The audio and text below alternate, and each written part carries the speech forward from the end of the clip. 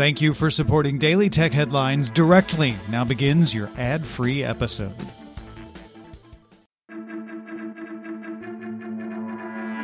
These are the Daily Tech Headlines for Wednesday, November 2nd, 2022. I'm Rich Straffolino. Sony announced its PSVR2 headset will launch on February 22nd, priced at $549.99. Pre-orders for the headset will open on November 15th in some markets, including the US, UK, France, and Germany, with game pre-orders opening later in the month. Tumblr updated its community guidelines to now allow nudity, mature subject matter, or sexual themes when using the appropriate community labels on posts. Visual depictions of sexually explicit acts remain prohibited.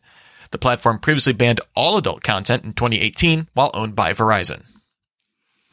Twitch launched its guest star feature out of beta, making it available to all users.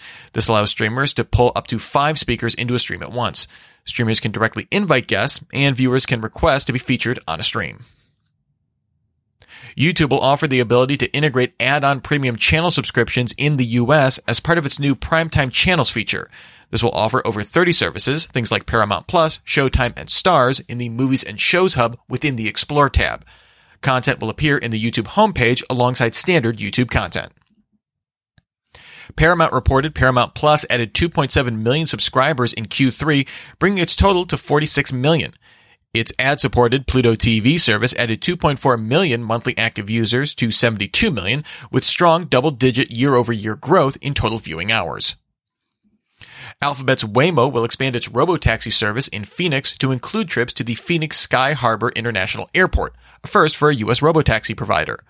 Waymo airport rides will run 24/7 but be limited to a trusted tester program initially and use human safety operators. Waymo expects rider-only operations to start over the weeks to come. DJI announced the Mavic 3 Classic drone, which starts at $1,599, $450 less than the standard Mavic 3. It drops the original's telephoto lens, but uses the same 20-megapixel, 24mm equivalent main camera. Its flight time, safety features, and transmission system are otherwise the same. It's available now. Fujifilm announced the X-T5 mirrorless camera, which uses a 40.2-megapixel X-Trans CMOS sensor. It offers up to 20 frames per second shooting, includes in-body image stabilization, and has a pixel shift mode to stitch 20 frames into a 160-megapixel image in camera.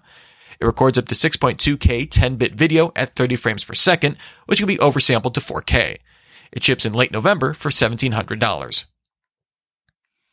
According to a message from Twitter sent to publishers and seen by The Verge, Twitter discontinued ad-free articles as of the end of October. Twitter included these articles in its Twitter Blue subscription, giving subscribers access to ad-free articles for select publishers. Meanwhile, Elon Musk posted to Twitter that Twitter Blue could be an $8 a month subscription and include verification, priority in replies, mentions and search, the ability to post longer video and audio, see half as many ads, and paywall bypass for publishers willing to work with us. Musk also said the platform will not reinstate banned accounts before there is a clear process to do so. Musk said it will take at least a few more weeks to build that process out. According to internal emails seen by the Washington Post, Twitter began working on a feature to let people post videos behind a paywall. Twitter would take a commission on these transactions. Twitter hopes to launch it within 2 weeks, with internal review teams given 3 days to provide feedback on potential risks.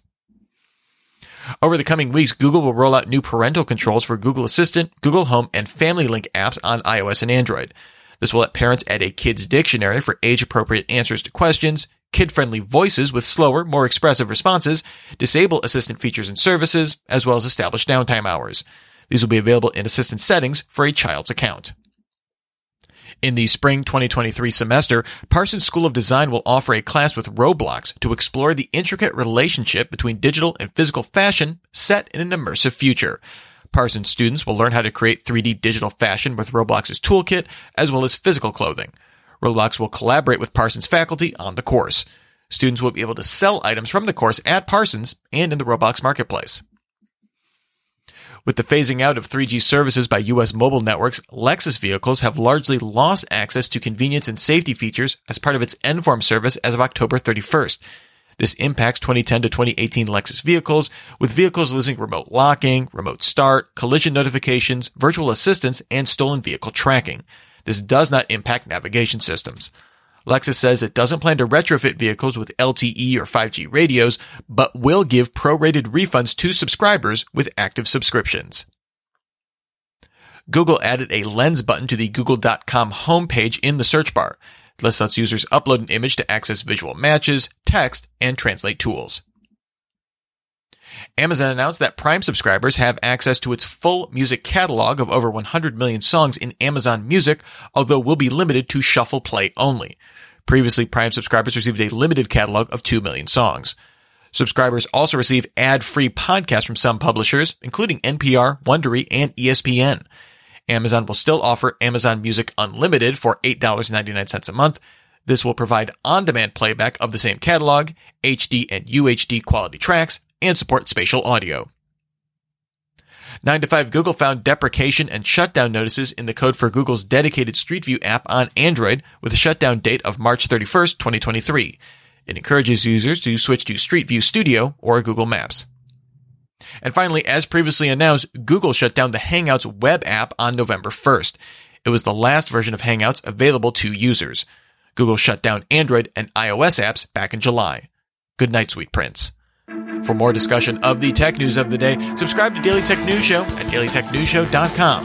You can find show notes and links to all these headlines there as well. Thanks for listening. We'll talk to you next time.